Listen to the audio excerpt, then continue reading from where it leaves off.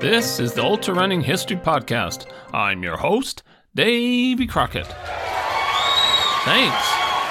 Thanks for coming. This is episode 39. In this episode, I will continue to tell stories about people who attempted to walk around the world more than 120 years ago.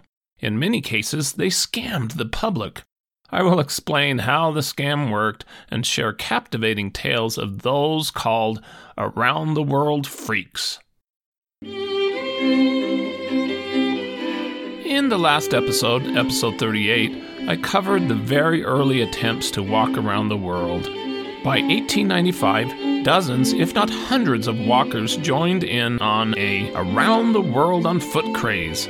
For many, it was a legitimate ultra-walking attempt, but for most, it was just a scam to travel on other people's generous contributions. The typical scam went like this. They claimed that they were trying to walk around the world to win thousands of dollars on a wager, but they had to do it without bringing any money. They needed to be funded through the generosity of others and get free room and board. Walkers came out of the woodwork, and the newspapers were fascinated by these attempts. Eventually, some of the press started to get wise. These walkers started to be referred derisively as tramps, globetrotters, or around-the-world freaks. One reporter wrote, "A great majority of these wanderers upon the face of the earth are men who would rather do anything than work." Another astute reporter identified many of these walkers as, quote, "frauds traveling over the country practicing a smooth game in order to be wined and dined." There were too many of these globetrotters to even mention. This episode will share some amazing and bizarre tales of the naive, those who failed, the cheats, and the fakers. In the next episode, I will share stories about the successful walks around the world.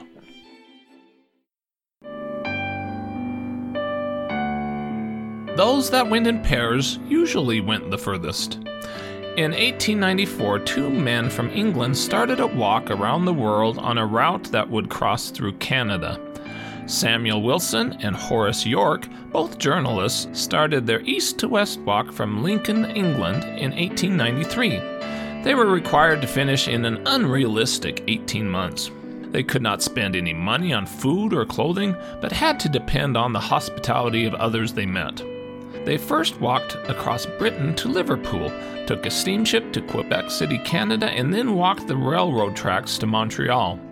Wilson was asked why he was really doing the walk.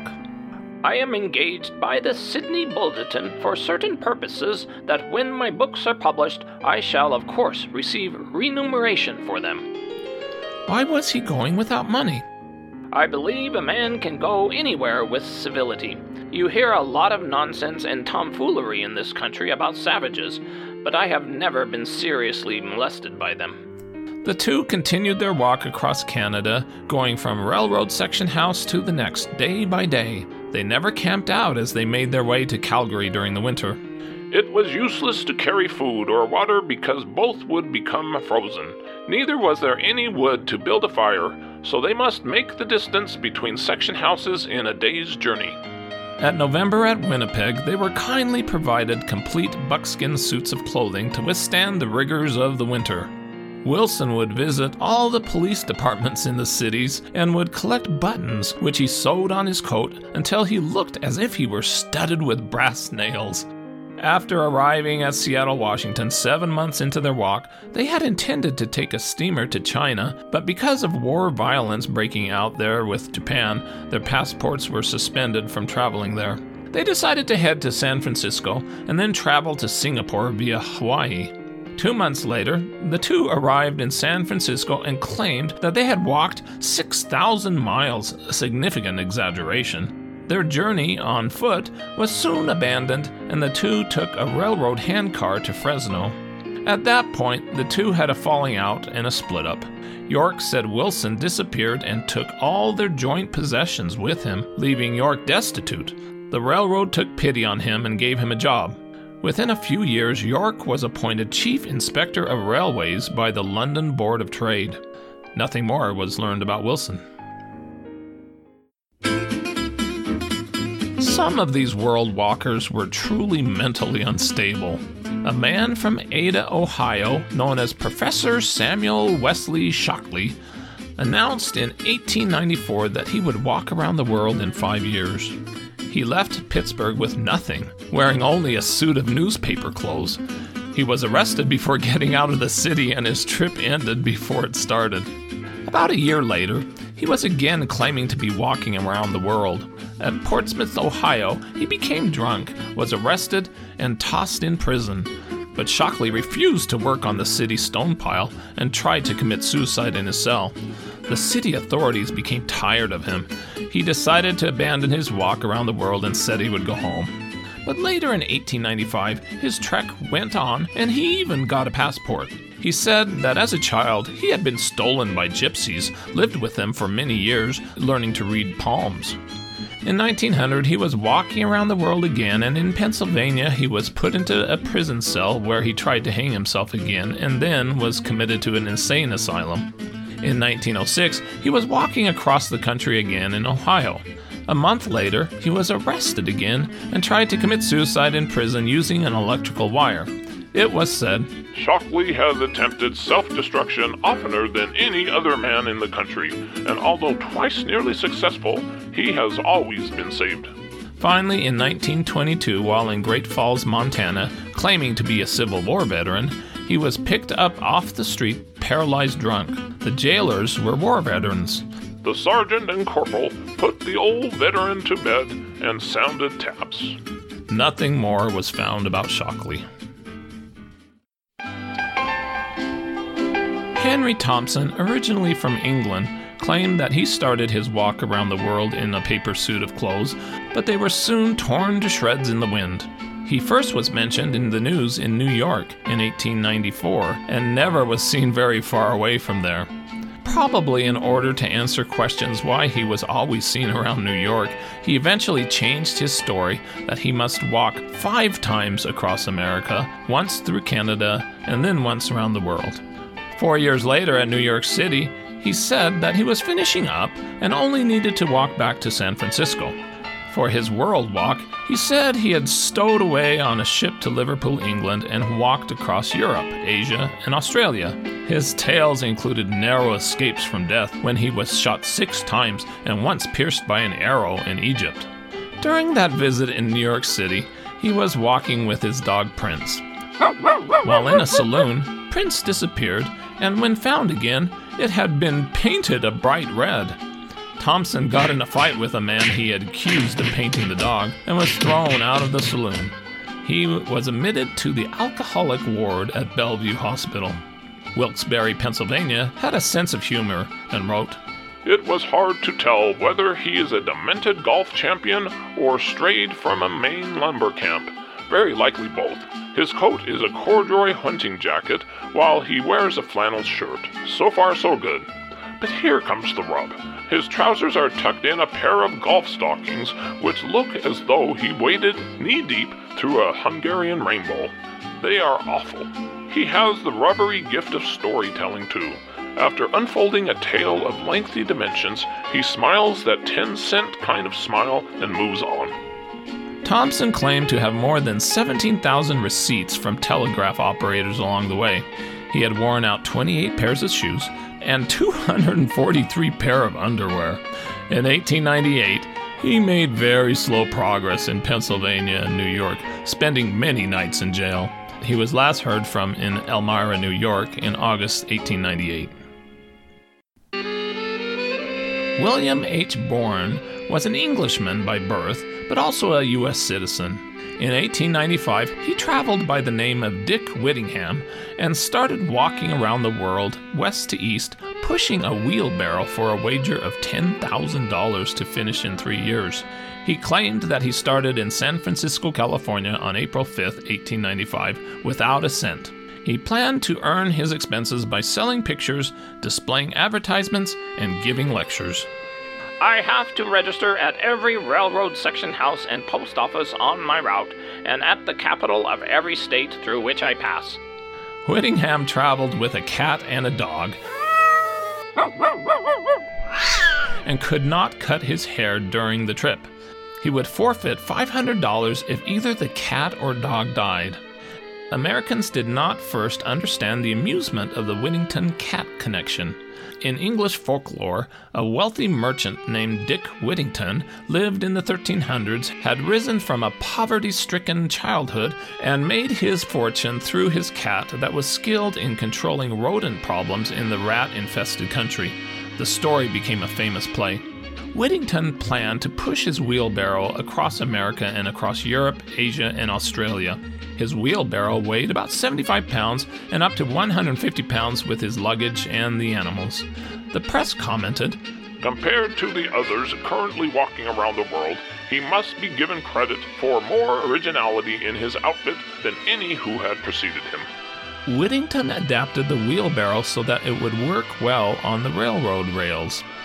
It has a large wooden wheel in front and a second wheel following it closely. Both these wheels have flanges so that the barrow can be pushed along on one rail with very little effort. The vehicle is covered with canvas and presents the appearance of a diminutive prairie schooner. This is the home of the cat and dog, on whom so much depends in Whittington's undertaking. Whittington experienced challenges in the West. I had a terrible tough time crossing the desert and came very near starving to death, having so nearly a week subsisted on nothing but rice. The railroad section stations were very far apart. The men stationed there were usually Chinese and lived on rice. When I pulled into Salt Lake City, I was nearly naked and so badly used up that I was forced to go to the hospital. I placed my cat and dog on exhibition and made money enough to pay expenses. Whittington's cat died near the border of Colorado and Kansas. It had struggled with the altitude and poor diet going over the Rocky Mountains. I gave my cat a funeral, but I had to officiate as gravedigger, parson, undertaker, mourner, and all. Most from the little town turned out for the ceremony. They located a burial plot behind the hotel, obtained a cheese box to be used as a coffin, and manufactured a tombstone that was appropriately inscribed. Finally, a fence was built around the sacred spot. Whittington reached Topeka, Kansas after struggling in the rain across the plains. He had a large rattlesnake skin wrapped around his hat and several large rattles dangling from his hat buckle. While he was some distance away, the man passed a party of boys who gazed at him in open-mouthed astonishment, but he paid no attention when they called to him. When the man reached the depot platform, there were about 20 people there to meet him. The dog stretched himself on the platform, panting from weariness. After 7 months, Whittington arrived in Chicago, still traveling at a believable pace, with plenty of witnessing news articles along the way. A review for one of his lectures was unflattering. The speech and interest were sadly lacking. This did not deter the long-haired freak from extracting a collection of over $7 from the audience after a rambling account of his trip east. People remark that they may give money to whom they please, but may they? Feeding tramps has been logically condemned as an eventual injury to the vagrant himself. Whittington reached Pittsburgh, Pennsylvania in February 1896, but sadly 2 months later he was still there in a hospital in critical condition from a bad attack of a respiratory flu virus and hemorrhages brought on by exposure. 14 months after he started, William H. Byrne Jr., also known as Dick Whittington, died in a Philadelphia hospital. He had traveled across America in what appeared to be a legitimate attempt, but sadly lost his life because of it. John Thaler of Montreal, Canada, started his planned 7-year walk around the world in 1895. He was originally from Austria. In 1892, he immigrated to Canada. Not long after arriving, he was amusing himself with some friends doing tricks with a chair. While standing on his head on 2 chairs, one gave away. He fell and struck his left eye. After that, he lost sight in both eyes and spent the next 18 months in a care center. Thayer said that he made a pilgrimage to a Canadian Catholic national shrine and that his eyesight was healed enough to walk alone. He then conceived of the idea that if he visited the greater shrines of the world, he might fully recover his sight. He thought the matter over all winter and settled details for a long walk. He would have to walk because he had no money. He was known to be a man of high character and sounded like a legitimate walker. His planned route would take him to San Francisco, Japan, Hong Kong, across Asia and Europe, and then back to Canada. As Thayer was enjoying free room and board in Wisconsin, the story of his eye injury had changed. Thayer was a clever blacksmith in the employ of a railroad at Montreal. One day, a piece of iron flew out and destroyed his eyesight. In time, he was able to see a bit with one eye, but he was unfitted for work, so he decided to get as much pleasure out of life as possible by making a trip around the world. While in Minnesota, he was making himself a public nuisance, being drunk, and was arrested for robbing a saloon till. He was sentenced to 25 days in jail. After being away for a year, Thayer reached Nebraska. He was now telling people he lost his eyesight from a fever and a very long illness. In Colorado, he complained that Grand Junction was a bad town because they weren't being generous to him. The newspaper wrote, Thayer is in the tail end of the procession of a fad that is worn out. Why people should feel obligated to contribute to someone's fad, we cannot understand. Salt Lake City commented on his strategy. He carries no money, but more than offsets the lack with a prime quality of nerve. When he enters a town, he goes to a hotel, tells the proprietor who he is, and says that he wants to stay with him. His strange appearance causes the tavern keeper to desire a chat with him, and he is welcomed. In Nevada, he had walked 40 miles through the desert without food or sleep. He finally reached Wadsworth, Nevada, and was so happy that he took out a pistol and fired it in celebration. He was arrested for discharging a firearm and spent 60 days in jail. After nearly 2 years, Thayer arrived in Los Angeles claiming that he had walked more than 7,000 miles. His story about his eyes changed again. He claimed to be an electrician, had an accident working, and was totally blind for over 2 years. 4 months later, he showed up in Kansas. He still said he was walking completely around the world, but why did he reverse direction? Kansas was skeptical of Thayer. Some advanced the idea that the fellow was a fraud, traveling over the country practicing a smooth game in order to be wined and dined. By his 3-year anniversary, he was touring the South, claiming to have a book deal with an Italian publisher. He changed the length of time for his trip from 7 years to 8 years. At the 4-year anniversary in 1899, Thayer was in Texas. He still claimed to be heading toward New York. He was last heard from in Louisiana. His walk around the world finally stopped for some reason. Other walkers continually changed their stories as they traveled. Fred Colbert was from Wisconsin. In 1895, he started from Kewaunee, Wisconsin to walk around the globe. A large crowd gathered to see the start made, and the proceedings were enlivened by the presence of the city band. The young man was gaudily attired, upon the breast of which were the words, Fred Colbert, walking around the world 3 years. On his head was an immense white cowboy hat. His town was so proud of him. He planned to head to New York, then steam to England, and use the usual southern route across Europe. It was reported that he started without a cent, but could solicit donations to pay expenses. Well, plans changed, along with his story. 2 months later, he was in Minnesota to the west, getting free hotel stays. What? He must have taken a wrong turn. His story also changed. He said he started from Boston, Massachusetts, on the day he had actually started from Wisconsin. He also changed his starting story, falsely saying that he started wearing only a paper suit of clothes. He was covered from head to foot with medals and advertisements written in nearly every nook and corner of his person. He said he was heading for San Francisco, California, instead of New York. Strangely, after 3 months, he reversed course in Nebraska. As he neared home, a Wisconsin newspaper got wise. He was telling newspaper reporters that he had already been around the world and he was finishing up. Colbert is a gorgeous fake. He left Kewaunee less than 6 months ago, got as far as Nebraska, and is now coming back, spinning weird yarns of countries he has never seen to every credulous listener. He is a lazy bum, and the truthfulness was lost the first day of his trip. A few months later, he was in Buffalo, New York, claiming to be finishing a trip across America from San Francisco. A young man with knickerbocker pants and his breast covered with souvenirs of all kinds attracted some attention this afternoon and was made the butt of some jests of onlookers. People here think that fools are not all dead yet. After more free hotel stays in upstate New York, his farce concluded, but a couple weeks later he was back home in Wisconsin, admitting that his walk around the world undertaking was somewhat too big.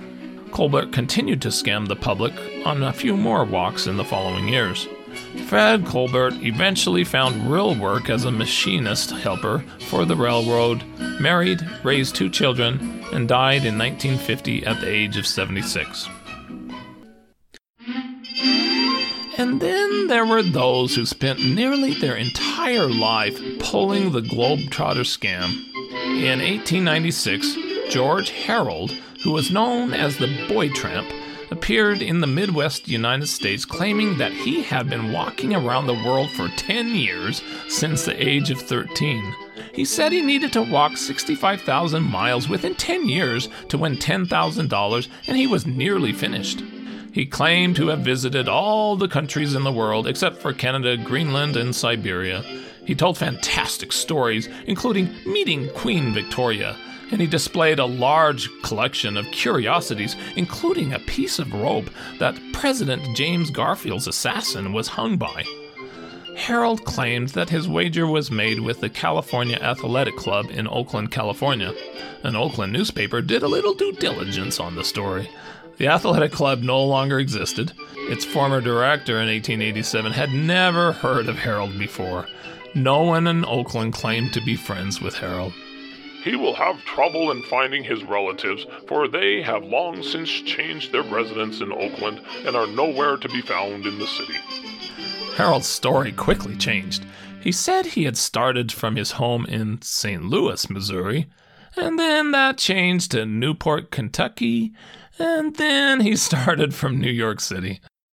One evening as the sun went down and the jungle fire was burning, down the track came a hobo hiking, and he said, "Boys, I'm not turning. I'm headed for a land that's far away, beside the crystal fountains. So come with me, we'll go and see the big rock candy mountains." In Kansas, it was reported, Quite a crowd heard his story, and many believed. He told it without wincing and never cracked a smile. He may be what he claims. One rustic standing nearby exclaimed, "Be ye lying, boy, or be ye the devil himself?" he kept up his scam for several years. The rope fragment soon was from the rope that hung murderer Cherokee Bill. Oddly, his 10-year journey that was supposed to have ended in 1897 was still happening in 1902 when he was pulling his scam in Afton, Illinois. George Harold is a greasy specimen of genius hobo, imposing on the credulous and representing that he was walking around the world. His appearance indicated that he had not washed since he started on his trip nearly 9 years ago. In 1903, he changed the story to be a bet to travel 15 years. In Indiana, it was stated, "Almost everyone here knows Phony the Boy Tramp." Harold kept up his wanderings from town to town in the Midwest, telling his changing stories until 1908, when he died in a jail in Indiana at the age of 35. He was thought to be drunk, was unconscious when placed in the jail, and he never woke up. Harold's brother showed up a few days later to identify the body. He said that George Harold was actually Andrew Vole, who often had drunken fits. He had been afraid that this would happen. After his death, the true story of George Harold was told. About 1892, at the age of 19, he had drifted into Columbus, Indiana, and started working at the waterworks. He wanted a reputation, and a friend suggested that he start out as a boy tramp. The story continued. A sweater was secured on which the words, "The Original Boy Tramp," were lettered, and Harold left Columbus and took the long trail. Supposedly, he was making a circuit of the globe, but he never got very far from Columbus, Indiana, returning 2 or 3 times a year. He was never anything but a tramp, but that was his ambition in life, and he was proud of it. He had enough clippings from city papers about himself to fill an extra-large scrapbook. He always brought back 2 to 3 dilapidated grips full of junk, and his imagination was so good that each piece of junk had its story. The man was harmless.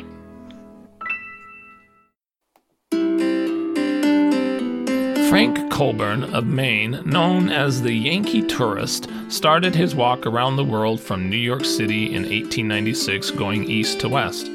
He was one of the very few who was not walking for a wager with stipulations of poverty. He said he was doing it to study human nature and improve his health through exercise. He hoped to reach Paris for the Exposition of 1900, and he said he was in no hurry. Colburn was a newspaper reporter, but also a talented and renowned songwriter.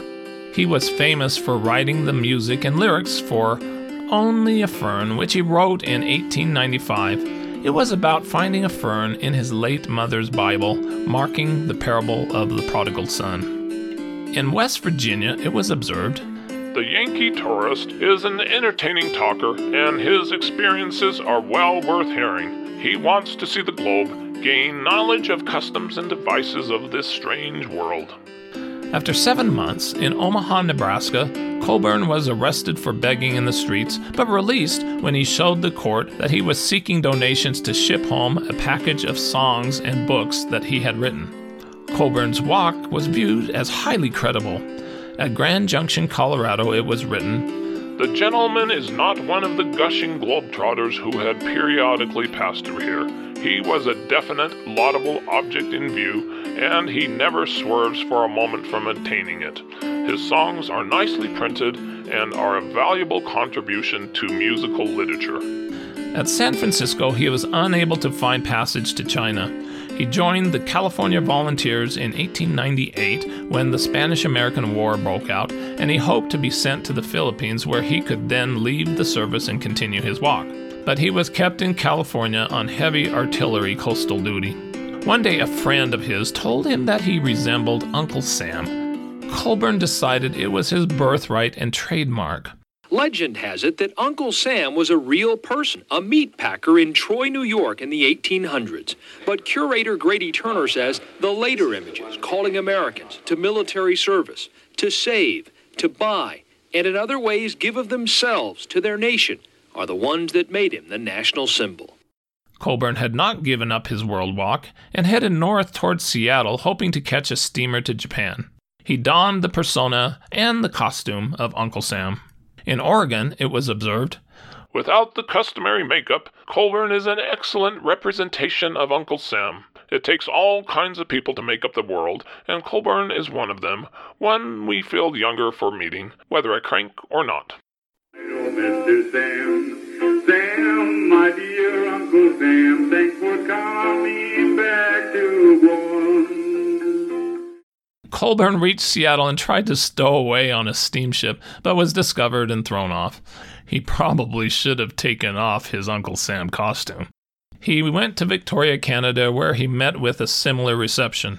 He knew that he was out of time to reach Paris for the World's Fair, so in July 1900 he decided to start heading back to New York in a go-as-you-please manner, riding or walking, stopping for lectures, and hiring out for advertisements. He would put himself on display in store windows to advertise goods. In 1904, Colburn was back walking around the world, claiming that he was the original Uncle Sam and had walked across America and back. I love working for Uncle Sam. I love working for Uncle Sam. Lets me know just who I am. Lets me know just who I am. He lectured about the U.S. Constitution and the Declaration of Independence. He made it as far as St. Louis, Missouri. In 1917, he started yet another walk to California, still dressed as Uncle Sam. As he went along, he performed a vaudeville act as the original Uncle Sam.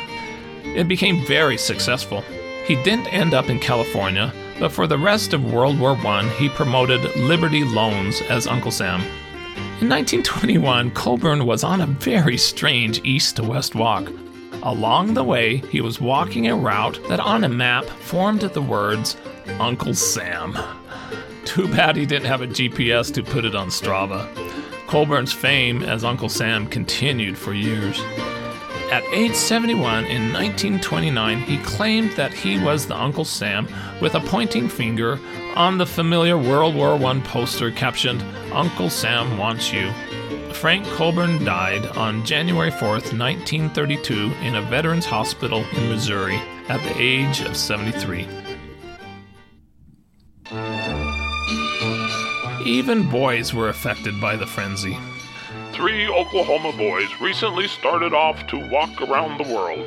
They got 15 miles and then returned home to get something to eat. Starting these jaunts naked had turned into quite a fad. In Wisconsin, it was reported, Gus Johnson was found in the woods in a nude condition preparatory to starting to walk around the world. The case is being investigated. By the end of 1896, some newspaper men were tired of the Globetrotters. These erratic specimens of our common humanity were novelties once, and as such were interesting. But the novelty is all gone now, and their invasion of private offices in their endeavor to work schemes by which they are to garner their thousands has become so tiresome and so frequent that it makes men long for a refreshing visit from a book agent or a lightning rod man. Some tried hard to persuade the masses to wise up. We welcome the fake with open pocketbooks. As a farmhand working hard and giving good value, he is not encouraged nor helped. But the day that he announces his determination to attempt a foolish performance, to do something that is a wicked waste of energy, we open our purses and encourage him in his folly. We have no assurance that he will half accomplish his foolish walk around the world, but take his word for it and shower our money accordingly. Some towns in the Midwest were through with the walkers. The next tramp who arrives in town carrying a flag or a letter to the mayor of Deadbeats Rest or a note to the chief of Easy Street, all of which necessitates a tramp around the world, should be arrested and put to work on a rock pile. 9 out of 10 of this variety of globetrotters are deadbeats and worse than common tramps. They do not go around the world and never intended to do so, but simply tramp and make money at it. Stay tuned for the next episode when I will cover serious attempts to walk around the world. With that, this is Davy Crockett, and this is the Ultra Running History Podcast. I hope you run fast and far, enjoy life, get outdoors, and most of all, stay safe and don't take unnecessary chances.